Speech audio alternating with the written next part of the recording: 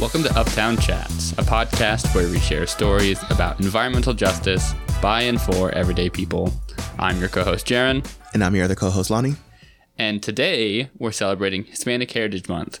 But before we get to that, Lonnie, can you tell the folks what our mission is here at We Act? Gladly. We Act's mission is to build healthy communities by ensuring that people of color and or low-income residents participate meaningfully in the creation of sound and fair environmental health and protection policies and practices. Thank you, Lonnie. It gets better every time. That was perfect. We have to use that for other things. One day I'll memorize it. Yes, we're very close. I feel like we're there. So anyway, what is Hispanic Heritage Month and why are we celebrating it? So National Hispanic Heritage Month is an annual celebration from September 15th to October 15th in the United States, recognizing the contributions and influence of Hispanic Americans to the history, culture, and achievements of the United States.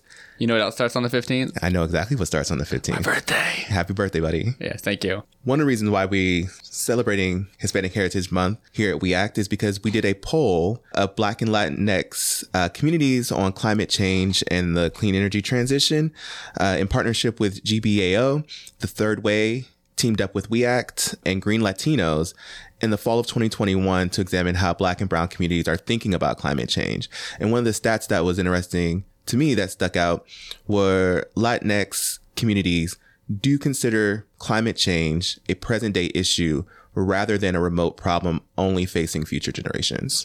Awesome. So clearly, the folks uptown in our community are paying attention to climate change. I mean, we know that we've been doing this work, but it's glad to hear it show up in the stats and in this report that we did. I'm sure we can find that if folks want to on our website, right? Yeah, we can link it in the show notes. Awesome. And, we wanted to, beyond this report that we did in these stats, we wanted to celebrate Hispanic community in Northern Manhattan because we have such a strong presence of folks uptown.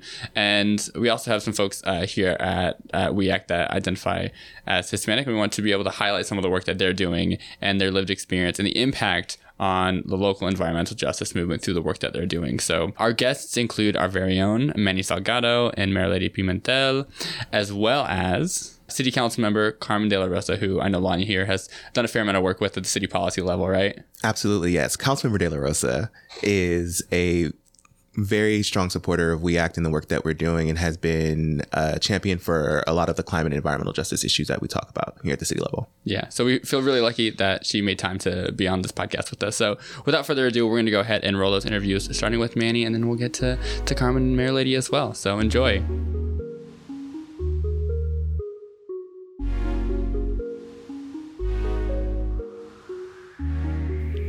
Manny Salgado, environmental justice research analyst, he, him pronouns.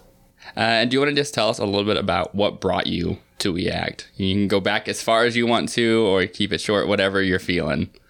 I've always been that guy in like personal settings and somewhat in academic settings as well, who will always bring like race into the conversation, right? Like I was almost notorious in my previous department, just always raising issues about the way the department of the university considered race. And so my wife forwarded me the We Act opening and said, this is like perfect for you. So I wasn't really looking for a job at the time. I'm still, completing my PhD, but it looked really awesome. And so I went ahead and applied, and, a few interviews later, I'm here at We Act. So Manny, I have a question for you. What do you actually do here at We Act? So I think that this is kind of funny because this is how I always describe it to people from outside of the organization. So when I think about the work that I do here, it's usually two buckets of work, two main buckets so far. And one of those is kind of analyzing EPA rulemakings. And so taking a look at what the EPA says about the rules that they propose and what data and analysis they put forward in support of that decision and that proposed rule, and then taking a look and seeing how strong of a case they've made for the rule proposal that they've put forward, right? Sometimes we fully agree with it. Sometimes we feel that their data shows that you could go even further with the rules, that they're leaving people out with the decisions that they've made. And then sometimes we're just like fully flat out against the rule, like with the power plant rules recently. Another big bucket has been, Justice 40 mapping analysis. So the first big project that I had that Dana gave to me when I came aboard was to look at CGIST and how that had changed from the beta version. And so we've kind of continued to build off of that and do analysis of other agency tools. Occasionally I'll be asked to look at New York specific tools as well. Peggy will occasionally just come in and ask, how does this tool stack up? And so I've done some of that as well, and kind of taken a look at the New York State disadvantaged communities definitions and given some thoughts and analysis on those. The Justice 40 tools, though, the agency tools, the federal agency tools, that's still like a big ongoing piece of work. Those are tools that, sometimes we really like what the agencies have done and we think that it works really well for environmental justice purposes. And then sometimes we think that what the agencies have done is completely wrong, and we try to let them know so that they can make the appropriate changes moving forward.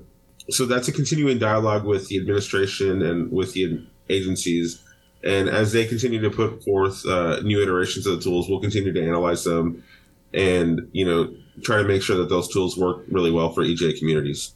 Aside from that, I have other projects that, typically try to utilize my scientific expertise and my data science skills. And so, like right now for the convening, we have a project that we call our Congressional Accountability Project, which takes a look at air pollution at the county level from a report another organization, the American Lung Association, put out, and then compares that with congressional districts. And so what we're looking at is trying to get population figures of how many people within a congressional district live with, for instance, an F grade for ozone given by the ALA. And then we feel that this will be, a powerful tool in advocacy going forward. So essentially what I do is provide data analysis and scientific analysis anywhere that my skill set is valuable, for federal measures. Yeah, and I feel like a lot of people maybe don't appreciate how important that is in terms of the outcomes that we see, and thinking about something like Justice 40, I'm going to have you maybe unpack that a little bit more for folks who don't know what that is.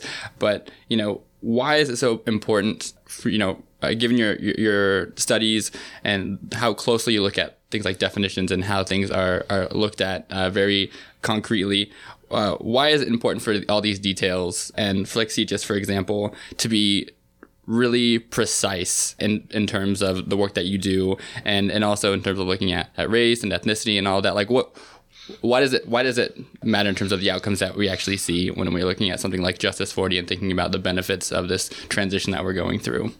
Yeah, so first of all, what Justice 40 is a Biden administration program that states that 40% of the benefits of legislation such as the Inflation Reduction Act or bipartisan infrastructure law or various other government programs dealing with climate change or environmental issues have to go to communities that are considered quote unquote disadvantaged.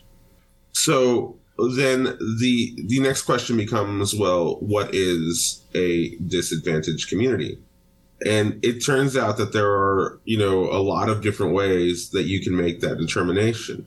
And so the reason that it's important on the work that I'm doing in relation to CGIST and these other agency tools for Justice 40 is that those tools are the ways in which the federal government is deciding who qualifies for Justice 40 or who is a disadvantaged community, right? And I'll give you an example. So we looked at this agency tool that the Department of Transportation put out called the Equitable Transportation Community Explorer. And one of the data sets in there currently is a FEMA data set that looks at disasters and how much property damage they cause throughout the U.S., right? And so they're using this kind of as a proxy for climate change. So in this data set, if you go to, and I always use Houston as an example because it's a city that I understand really well. And, my wife is from there and we spent a lot of time there. And if you look at Houston, there's a lot of environmental risk and climate risk that is pretty equal across the whole city, right? And so if you look at the danger from a hurricane, which is one of the aspects of this data set, and how much risk you have in a specific area from being damaged by a hurricane at any given year, there's a certain risk number given, right? And that risk number, I want to say, is like 20% for the entirety of Houston in this data set, which that seems perfectly fine. But then where the data set goes wrong is that because it's a FEMA data set that's looking at property damages, it then multiplies that initial risk by the value of the property in the area, right? And so if you're coming from an EJ background, you already know why this is an issue, right?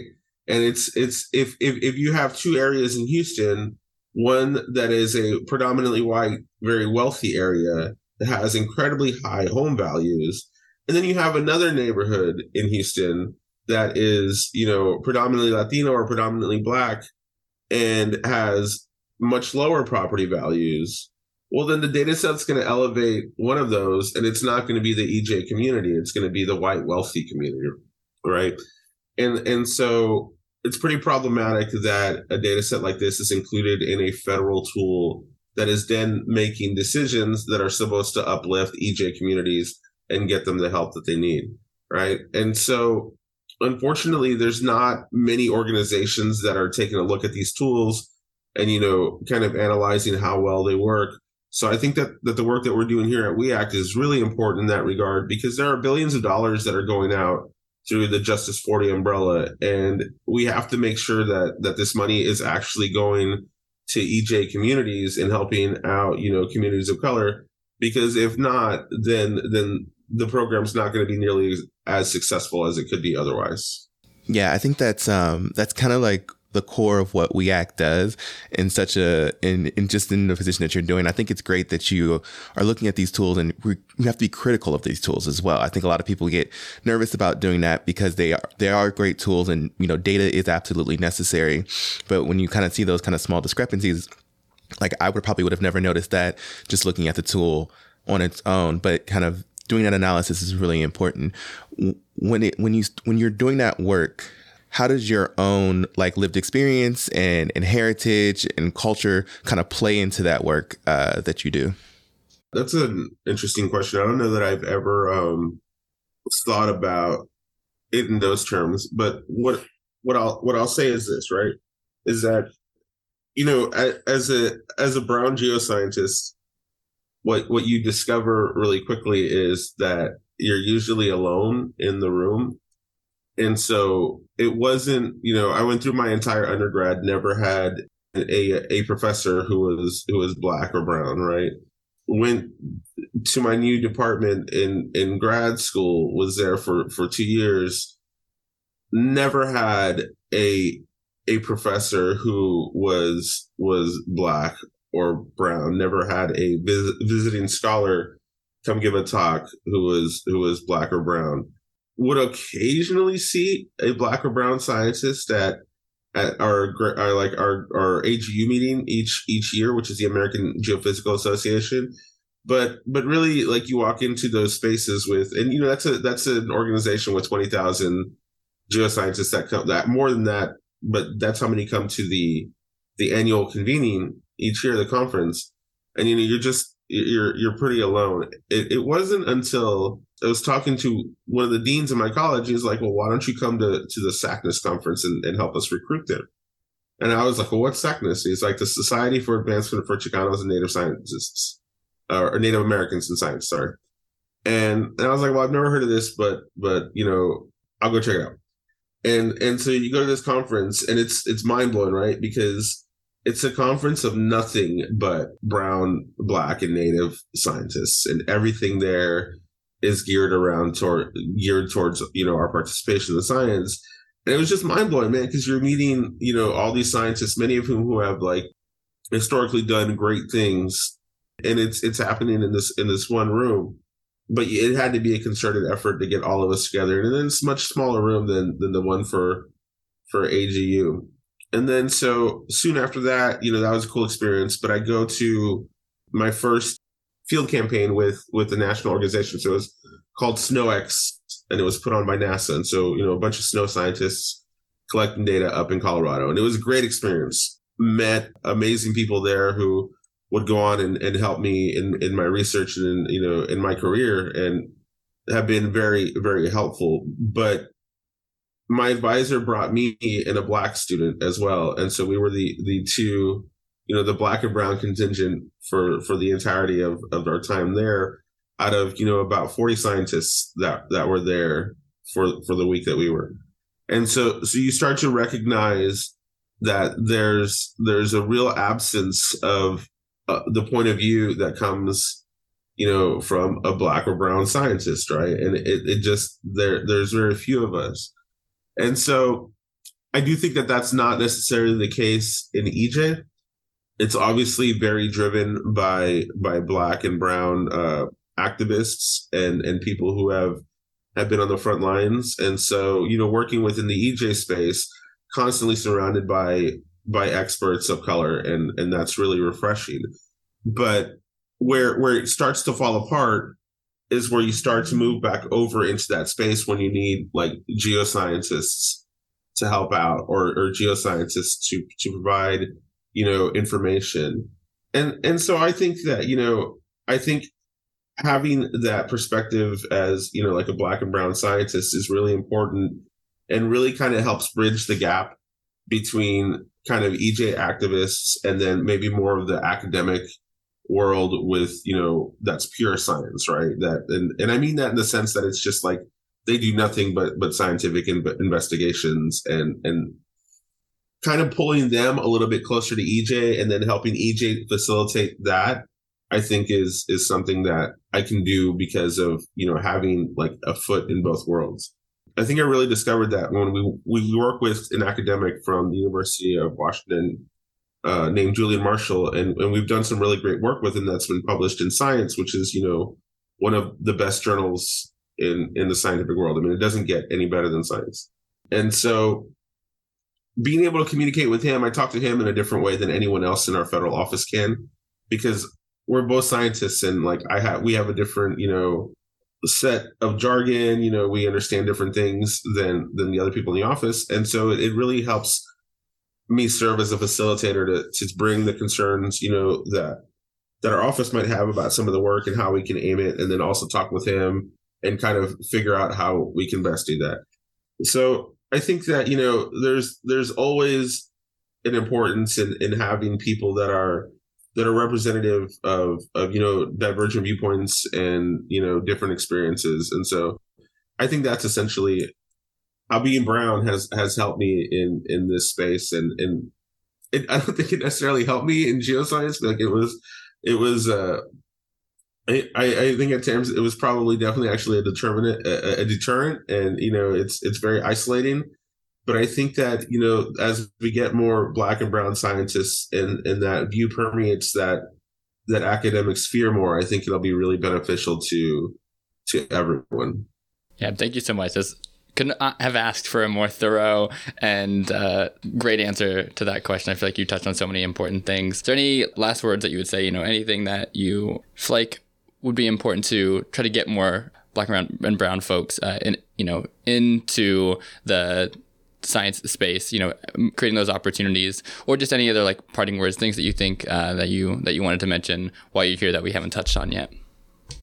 I mean, I think money is always a big issue for Black and brown students. And I think that getting people interested in science early on and then maintaining that interest is also really important. And I think that is something that comes more naturally to white students. And I don't know why that is. And I think we're starting to see it change. But I do think that, getting Black and brown kids more interested in science from an early age, and then keeping them engaged and letting them know that that's, that's always a possibility, and that they can be a scientist as well. And so even if it's just that, getting them exposed to Black and brown members of the scientific community at an earlier age, I think that's really important. Otherwise, parting words, no, just that, I'm closing in on my first year here at WeAct, and man, I really love this place. I think that the people that work here are phenomenal. I mean, everyone's doing amazing work.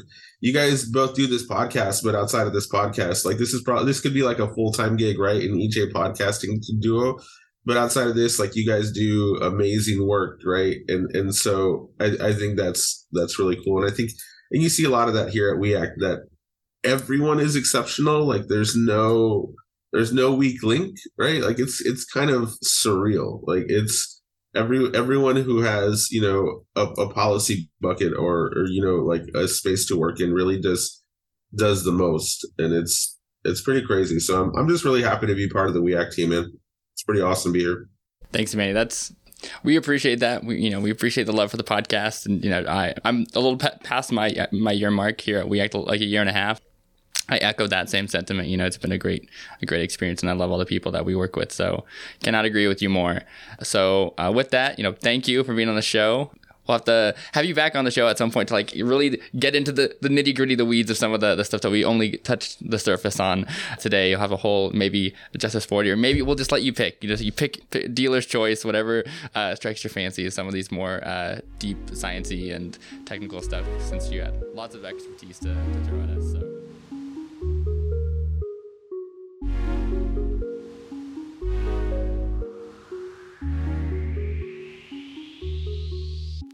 Well, I'm Councilmember Carmen De La Rosa. I'm an immigrant from the Dominican Republic. I was born in the Dominican Republic. I immigrated to this country with my adoptive parents. We moved uptown. This was the height of Dominican migration into this country, and Washington Heights was kind of like the cradle for a lot of family members and friends who came before us, and so we settled there. I identify as an Afro-Latina woman, acknowledging my African roots in the Caribbean. I am raising a daughter that is Dominican and has Haitian in her as well, because my ex-husband's father is Haitian. And so I'm proud to also be raising an Afro-Latina child in our community. And I feel like I wear my identities on my sleeve. In any room that I enter, I identify as a woman, I identify as a Latina, I identify as a mother, and I identify as an uptowner and a Dominicana. Awesome. That's a very holistic answer, and I appreciate that. Really touching on the fact that you are representing a community uptown. I feel like that may be why a lot of folks, look to you as a leader, being able to, see themselves in you in a lot of ways. So with that, and kind of along the same lines, we want to get a little bit of background about what was your path into politics, more particularly how you became an elected official. What was that journey like for you into this role that you're in now? I started working in politics 16 years ago. 2007, after I graduated from college, I walked into an assembly member's office and applied for a job on the Upper West Side. And I've been in government and politics ever since. I worked as a staffer in the assembly, and then I came to city council and worked as a legislative and budget director. Then I worked as a chief of staff, and then I went on to learn about campaigns and elections and run campaigns and elections in Upper Manhattan. I've helped run congressional races. I've helped out on district leader races. And then in 2015, I decided to run for district leader, which is an honorary voluntary position within the Democratic Party, tasked with making sure that our community is civically engaged and that the Board of Elections is doing all they can to make sure that people are not disenfranchised. I ran that race against 3 candidates. I was able to win. And the summer after that, the assembly member at the time had announced that he was running for Congress. So I decided that I would run for the assembly, understanding that I felt that my generation of uptowners weren't elected in the powers as they existed at that time, the people who held the political seats. And I felt like my voice, not only as a woman, but a woman who grew up in my community, who's raising a family in my community, was a unique voice to enter that race. So I ended up running for the assembly in 2016. The incumbent lost his election to the Congress and came back for the assembly seat. At that time, the assembly primaries and congressional primaries were in different years. So I ended up having to run against an incumbent, someone who was actually the first Dominican elected to office nationwide. And, at that point, I became the underdog, and that's the best position to have because you work really, really hard. I was able to get my message and my story out to our constituents, and I was fortunate enough to be elected to a state assembly in 2017. I began my term. Unfortunately, Trump was elected that year, so he hit the streets from day one. And I, started my career in the New York State Assembly, where I served for 5 years, and then decided in 2021 to run for the New York City Council for an open seat in the 10th. That's such a fascinating trajectory, and I feel like very like what we've heard from so many people that we've interviewed so far is that it's such a windy road to get where you're at, and it's almost never what you expect it to be.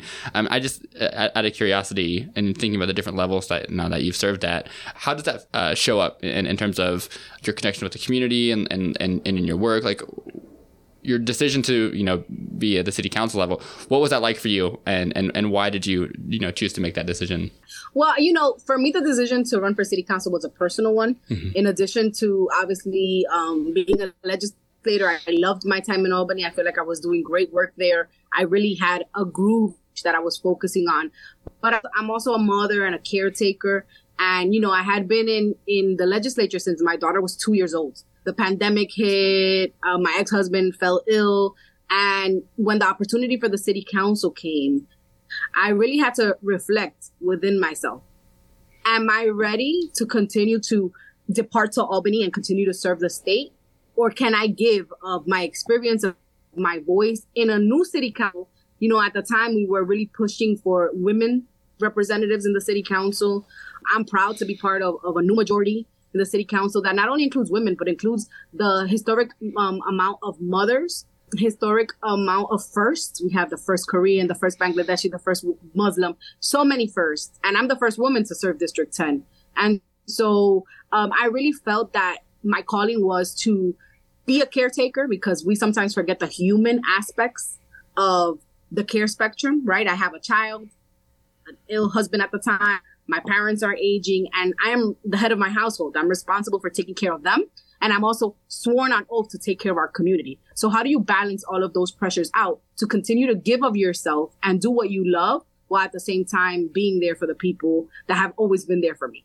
And so I made that choice. I was excited and honored that I continue to have the trust of my community to represent them from one level of government to the other.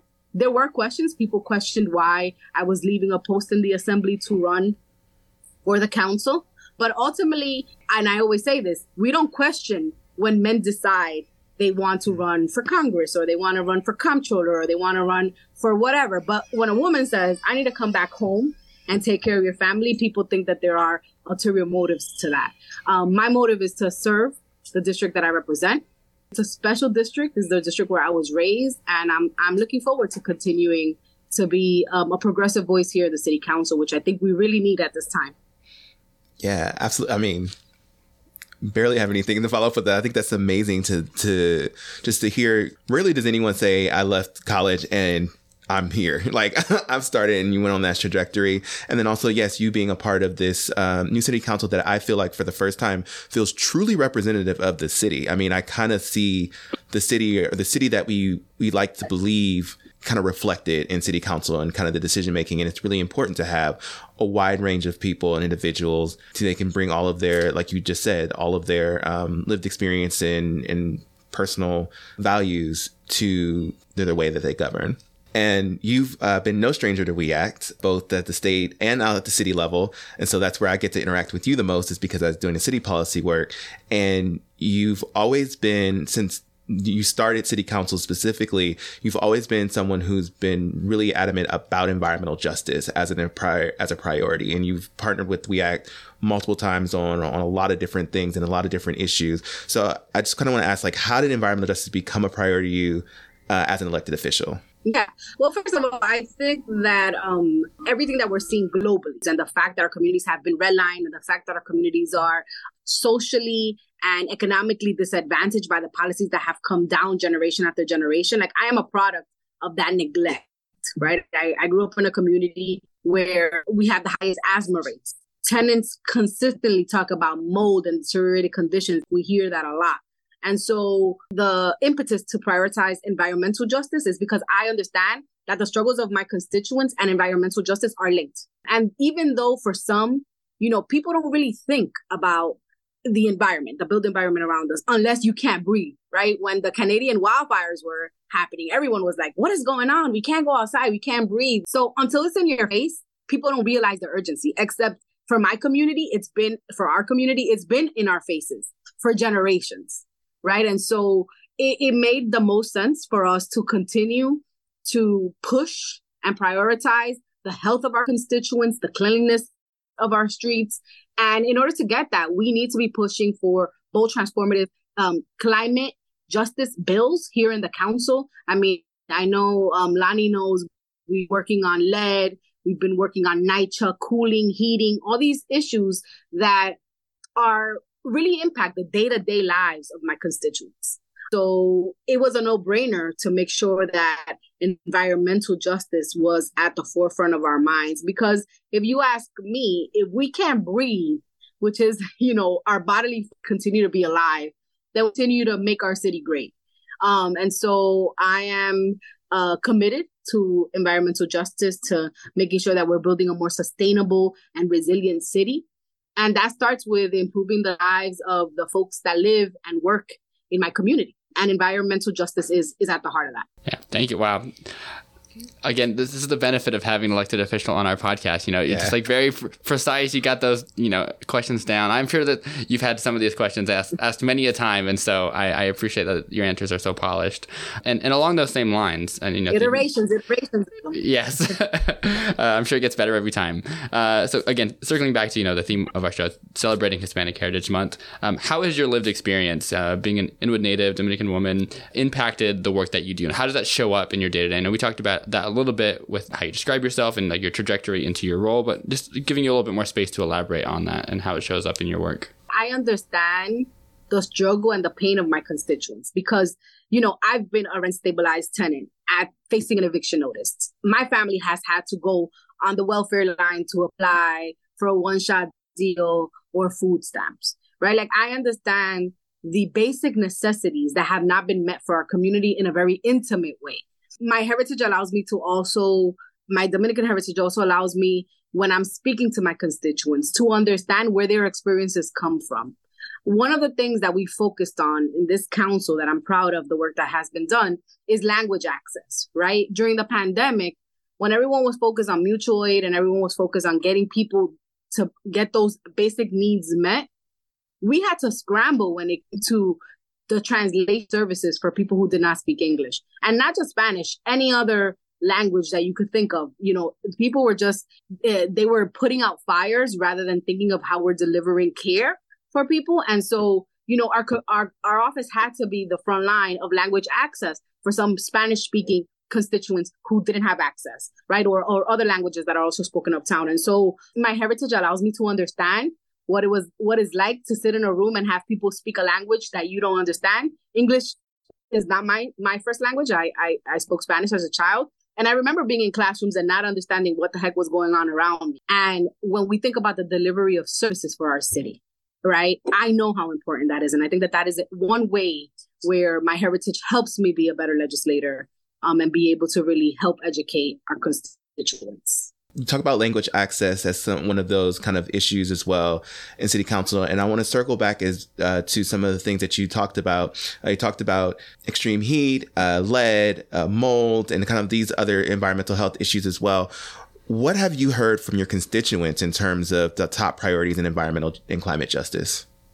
Yes. Well, first of all, I have to thank We Act because you all have really made it really, really easy for us legislators to sort of have a blueprint on what we should be focusing on because of the outreach you've done in your communities. And I have to shout out my Chief of Staff, James Burke, who is a We Act alum and has really helped to shape, as well as other staff, our policy priorities. But the things that I most hear from our constituents are things that sometimes people don't really equate with environment. It's sanitation, trash, right?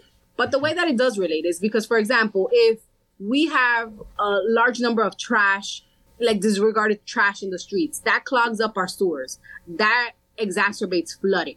There are portions of our district, although people think that Washington Heights is not able to flood, there are portions of our district that are in a floodplain. And it just happens to be, by coincidence, that portion of our district is actually a NYCHA project. right, is actually on the Sherman Creek side.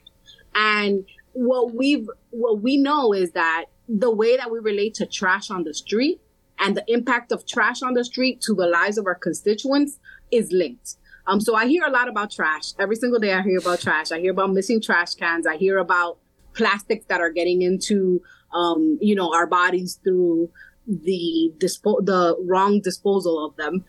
So that's the main thing. But I also do hear, especially with COVID-19, about asthma and how worried people are about asthma and mold and tenant issues. That, it's usually a full package, right? You are a tenant that is rent burdened, but you're living in an apartment that is not up to date with the needed repairs in order for you to be able to breathe, live, drink the water, and actually have a healthy stay as a tenant.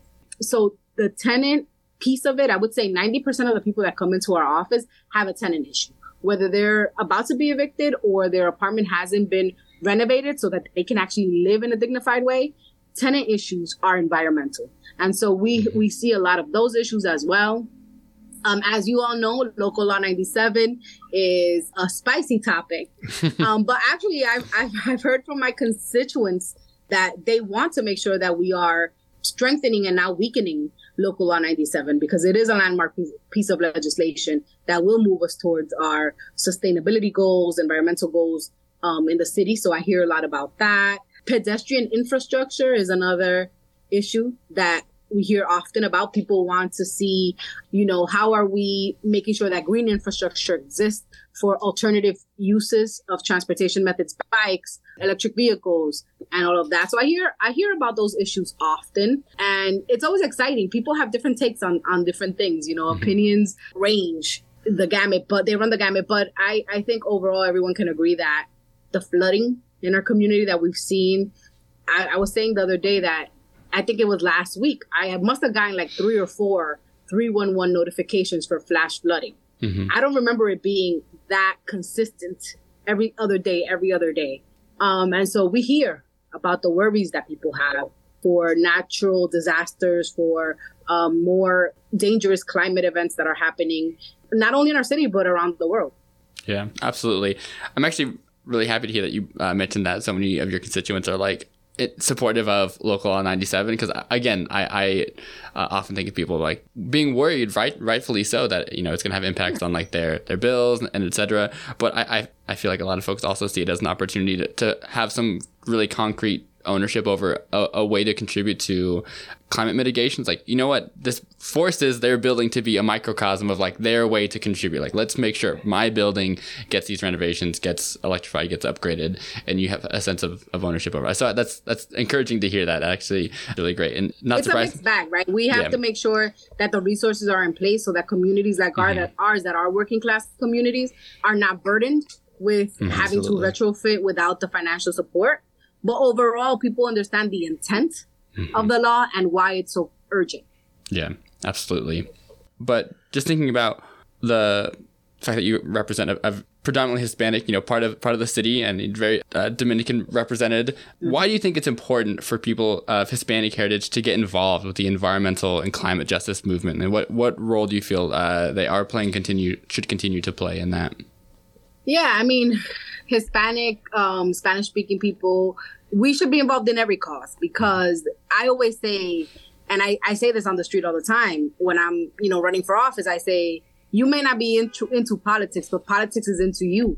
Decisions are going to be made with or without you. So you might as well pull up a chair, bring your folding chair in the spirit of Shirley Chisholm, and sit there and really make your voices heard, because these decisions are going to be made with or without your feedback and your opinion, but they will impact your life.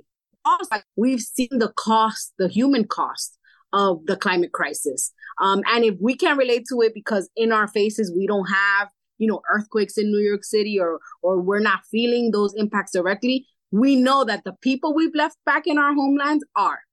And so for those family members and friends that we have in the global community that are experiencing wildfires, that are experiencing flash flooding, that are experiencing hurricanes, what we do here has an impact back in the Dominican Republic or in Puerto Rico or wherever, Jamaica, anywhere you're from, right? And so I encourage folks to get involved, but we all have a role to play. Yeah. Thank you for that. Yeah. And I appreciate that global perspective because I feel like oftentimes environmental justice often brings you into a very, very local focus because so many of the issues that we're dealing with are hyper local that we also have to keep in mind that global perspective. And I really appreciate you bringing that in as well, because that's always kind of overarching what we're doing, and being reminded of that, I think is really important. And also that direct connection to the global aspect, right? Like, I don't have family outside of the US or in other countries, so I'm not thinking necessarily what's going on in some other places other than just what I see in the news, as opposed to like, oh, I have family who's being impacted by a hurricane or an extreme weather event somewhere else. So I think that I really do appreciate that as like a way that people connect to their homelands, like you said. Yeah. Any last questions, Lonnie? No, but is there anything that you want to plug from your office, or something that you're doing, or something that you want people to try to come out for, or anything like that that's coming up? Well, we're continuing our series of Carmen Listens, which is basically me popping up in locations across our community to talk to constituents. We have a community survey out. Follow our social media so that you can get more information on that. I'm at CN De La Rosa. And we're going to also start our series of halls up again this fall. So I'm looking forward to seeing you all and the community. Thank you, REACT, for partnering with us. Your members were out in a heat wave 2 weeks ago, giving out information at the last Carmen Listens. So thank you so much for your partnership and your collaboration. Well, thank you so much for being on the show. We can't wait for folks to listen to it. Yeah, we enjoyed having you on. Thank you so much.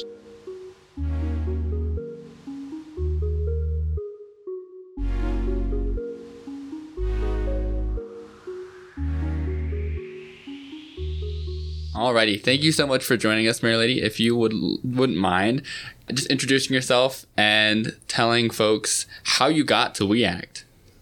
Hi, my name is Mary Lady, as Jadon say. I am the bilingual community organizer of WeAct, so I speak English and Spanish. How I get in WeAct? I start with my intern with Charles as a community organizer. I was doing my minor in City College of Community Change Study, and I have to do a minor. So I decided to do a minor in an organization that belongs to my major. So my advisor told me, oh, this one are a couple of one next to your home. That is not too long, not too far to community. So you can take one. So when I reached out to Charles, he told me, yes, you are welcome. We always need person here if they are more energy to learn. So when I get my interview with him, I was like, okay, what is the process to get in? And he told me, no, you already get in because your professor already done the paper. And I was, oh, wow, that's like that, yes. And when I asked him, oh, when I can start? Oh, tomorrow. You already start today. This is your interview. You already start. You can come to the office and say, okay, so let's see how it is. So like that, I am in WeAct. And then I did another intern with Annie. This time I was looking around for another intern now in my internship in my sociology minor. And I applied for one in Yonkers and another one. Two of them, I have to make a proposal in this minor. And I sent the email to Annie, but she never answered. I sent the email to Evelyn too, and she sent it to somebody else. So then I have the deadline to select the person. So because I applied also to a scholarship. Mm-hmm. And then nobody answered. I say, okay, my grandfather say, always contact person that you have. So networking. I called Charles. Charles, this is happening. I have until 5 p.m. to select that person to do the internship. And he told me, okay, where you apply?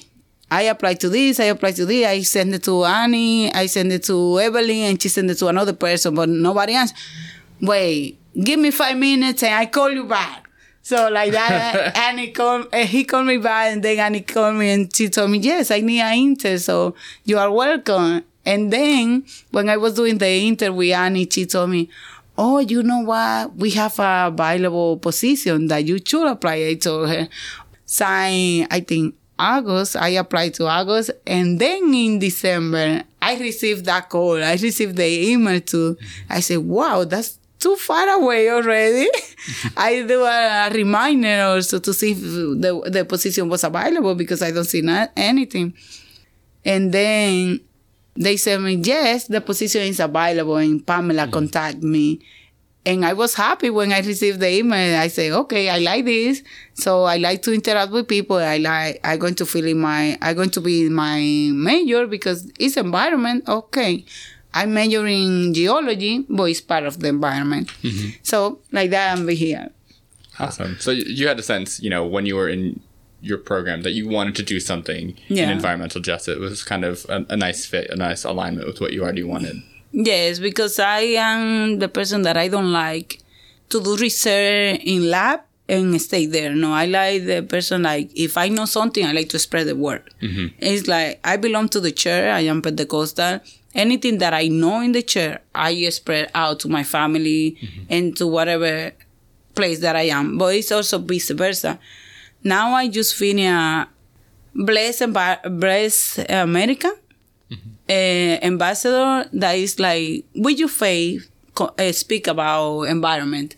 So I'm trying to do that in the church little by little because not a lot of people like to speak something different that is not in the Bible. But I am, and I learned how to use Bible based on earth science and environment. So that's what I learned. That's how I'm going to introduce We Add to the chair. Yeah, you're almost like an environmental justice evangelist. Yeah. You got to meet people where they're at. You do. And they're at the church.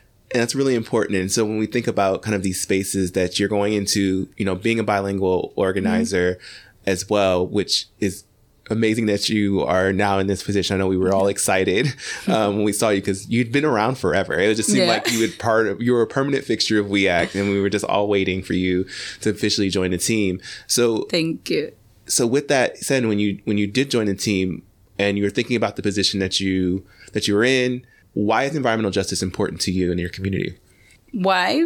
Because I grew in the art, and in the art I saw a lot of issues in the environment, but I doesn't have the knowledge that belong to the environment justice. I was okay if people are cutting the tree, people are polluting the river. If I'm going to the earth science major, I can help with that. But I didn't know that was through environmental justice that I can help with that. So I think this is important because like that I can teach people, I can conscientize to them that it's important to protect the environment because it's not only for them, it's for us, for everybody. Mm-hmm. It's not only like, oh my God, if I threw this today, that doesn't affect nobody. No, that's affect everybody and then returns to you too. So for that reason, I think it's important. Yeah, and it's so great that you have that, that you bring that up, that your experience of being in the DR, because so many folks that live uptown in Washington Heights, Inwood, are from the Dominican Republic, right? Yeah. And so how does that, experience growing up there impact your ability to connect with folks and do this work in your role now? Do you feel like it makes it easier to connect with folks in that way? Or it's easier to connect with them, but it's hard to get them involved. So I can speak with them like, this is the issue that we have. We live in this environment. We have to protect the environment because you deserve to have a better environment, to have a better life. Because if you have a polluted air, you can breathe, but you can have asthma or your family. So in DR, we have great environment that is like, not like here, that you have winter and snow and things like that. And you enjoy and you like to go to the river. So here, you have to be like, have more tree because you like to go to the park. And I compare both situations like that in English, in Spanish sometimes. And sometimes I have people that only speak English. Doesn't matter that their background is from the art. So it's like comparing both experience it's easy for me to connect. Yeah. Yeah. Do you find it difficult or challenging to sometimes take your science knowledge and your environmental justice kind of knowledge that we have, that we learn and that we talk about all the time in English, and translating into Spanish? Is that difficult or challenging for you at all? Sometimes, yes. It's like last Saturday when we have our membership meeting, I was translating Cameron slide. He have asthma disparity. When you translate that word in English, in Spanish, it's like nobody use. So I have to look for a common word that community use every day. So I have to do desiguality. That was the word. So I use desigualdad instead of disparidad. So like that, people know the word when they saw in English, but they know the synonym in Spanish. So that's how I translate things. Sometimes it's hard, but thanks God, Google is there. Or no, we can use dictionary to look for common word. Yeah, that's interesting. The nuances of some of the smaller details of like, what do people actually use in this language versus what the actual direct translation is. Yeah, sometimes you put it like a word, how it is, and when you put in Google Translate, they translate exactly how it is, but doesn't have the connection that people want. So doesn't have the same meaning and the same force when you translate it like that. So you have to put the touch of sense of human there. Yes. Yeah. Yeah, because like we all know, there's like, just like in English, there's like a million ways to say something, and sometimes you have to say it in the right way to speak to someone and like where they're at and like what's meaningful to them, right? Yeah, it's like I say, it depends where you are and who you are. Because if you are in a conference, of course, you're going to use your science language. But if you are in the community and you speak individual with one person, and you know that person doesn't know a lot of background, maybe never go to school and things like that. So you're going to use regular language. You're going to use street language because that's the way that they interact. Yeah. And speaking of, doing this work of trying to translate our work, sharing it with the community and getting people involved with our work, we know that you lead one of our working groups, our civic engagement working group, and our only working group that is offered in Spanish, intended for our Spanish-speaking community. Can you tell us about your experience facilitating that working group, kind of getting it up off the ground and just what it looks like in terms of the work that you do to run it? The facilitation is easy because it's like you speak in front of students when you are in class. But at the time that I'm going out to reach out to person, I'm tabling everywhere, I'm giving flyers everywhere, and people say, yes, I am interested. But at the time that you give the flyer, you left without their information, you never heard back of them.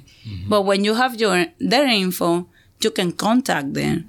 But sometimes they say, oh, I don't remember that. It's like you spend time speaking with them, explaining, and when you call back, they don't know what it is. They forget everything. So I prefer that immediately. Is like I send text message. Thank you to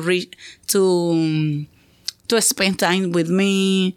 But sometimes I don't have that time to do it. So it's hard right now. I don't have the time to reach out to them, but I send email, I send text. If I don't have time, I just send the email and give out the flyers. But it's hard because not everybody like to meet in Zoom. They say like, oh, I don't have the time. I already have a plan. I want to learn, but it's hard to do Zoom. It's hard to be in person because that time maybe I have to work or I have a personal thing to do. So something siempre es algo. So always. I'm curious. What are some of the goals of the working group that you have? Yes, the goal is like to get to I like to say communicating science or environmental science in common work, inclusive. How we was speaking, inclusive. So the goal also is connecting people in the Hispanic people with the community, connecting with the environment and the issues that they face, what they face. So also encourage them to vote and what is important to vote and what is important to know what is happening in the community. Why it's important to connect with the events that is happening in the community and to connect with the CB12, because I belong to the community board 12. So why it's important to belong to the community board on their community? Because like that, they know what happened in their corner or in front of the building. Because sometimes everybody is running, and they don't stop and see what is around, what is their surrounding happen. Yeah, absolutely. And I know one of your recent meetings, or maybe this is the one that's coming up, was about composting, right? And like how that fits into, ways that they can get involved and just being aware of things that are going on in their community. Because I know a lot of work is going on uptown and in New York City in general to improve our waste management system, including how we deal with compost, right? Did that already happen, or is that happening soon? It's happening tonight. Oh, wow. Perfect timing. Wow. I wish this episode was coming out today. But next meeting is going to be October 12th, I think so. Yeah, the second Thursday. So I'm trying to speak about your topic, community monitoring and air pollution, thing like that. So in Spanish, but I'm going to see what people want. And then every month I want to do different topics. But yes, today is about compost, how to use the orange bean compost, because a lot of people doesn't know how to use. But most of them say, what I'm going to use this orange bean or compost bin if I have to use a phone? Why? Yeah. But imagine, that's how it is. But now, after I went to the membership meeting and I see the difference between the local compost of the community gardens and going to the zero waste compost that they have in different corners and use that one. So I decide to use better the local compost thing because that's methane gas. It's not good.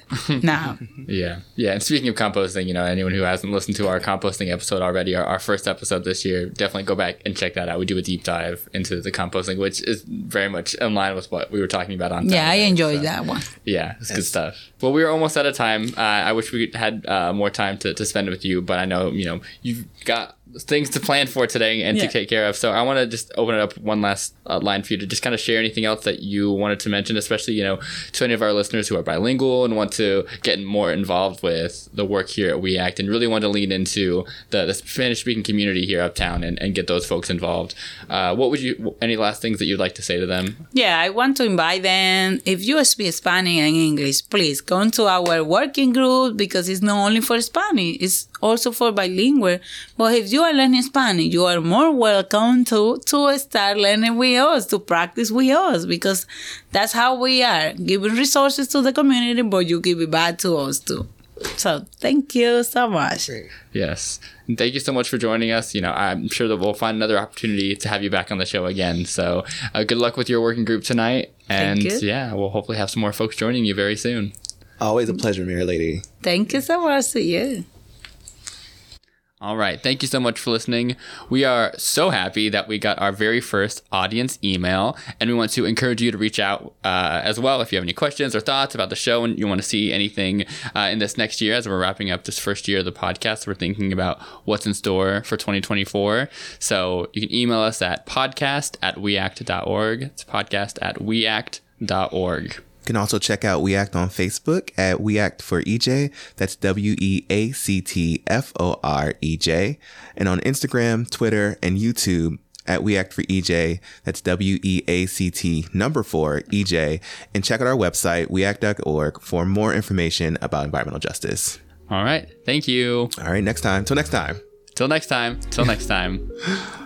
Till next time. Till next time. Bye. Bye.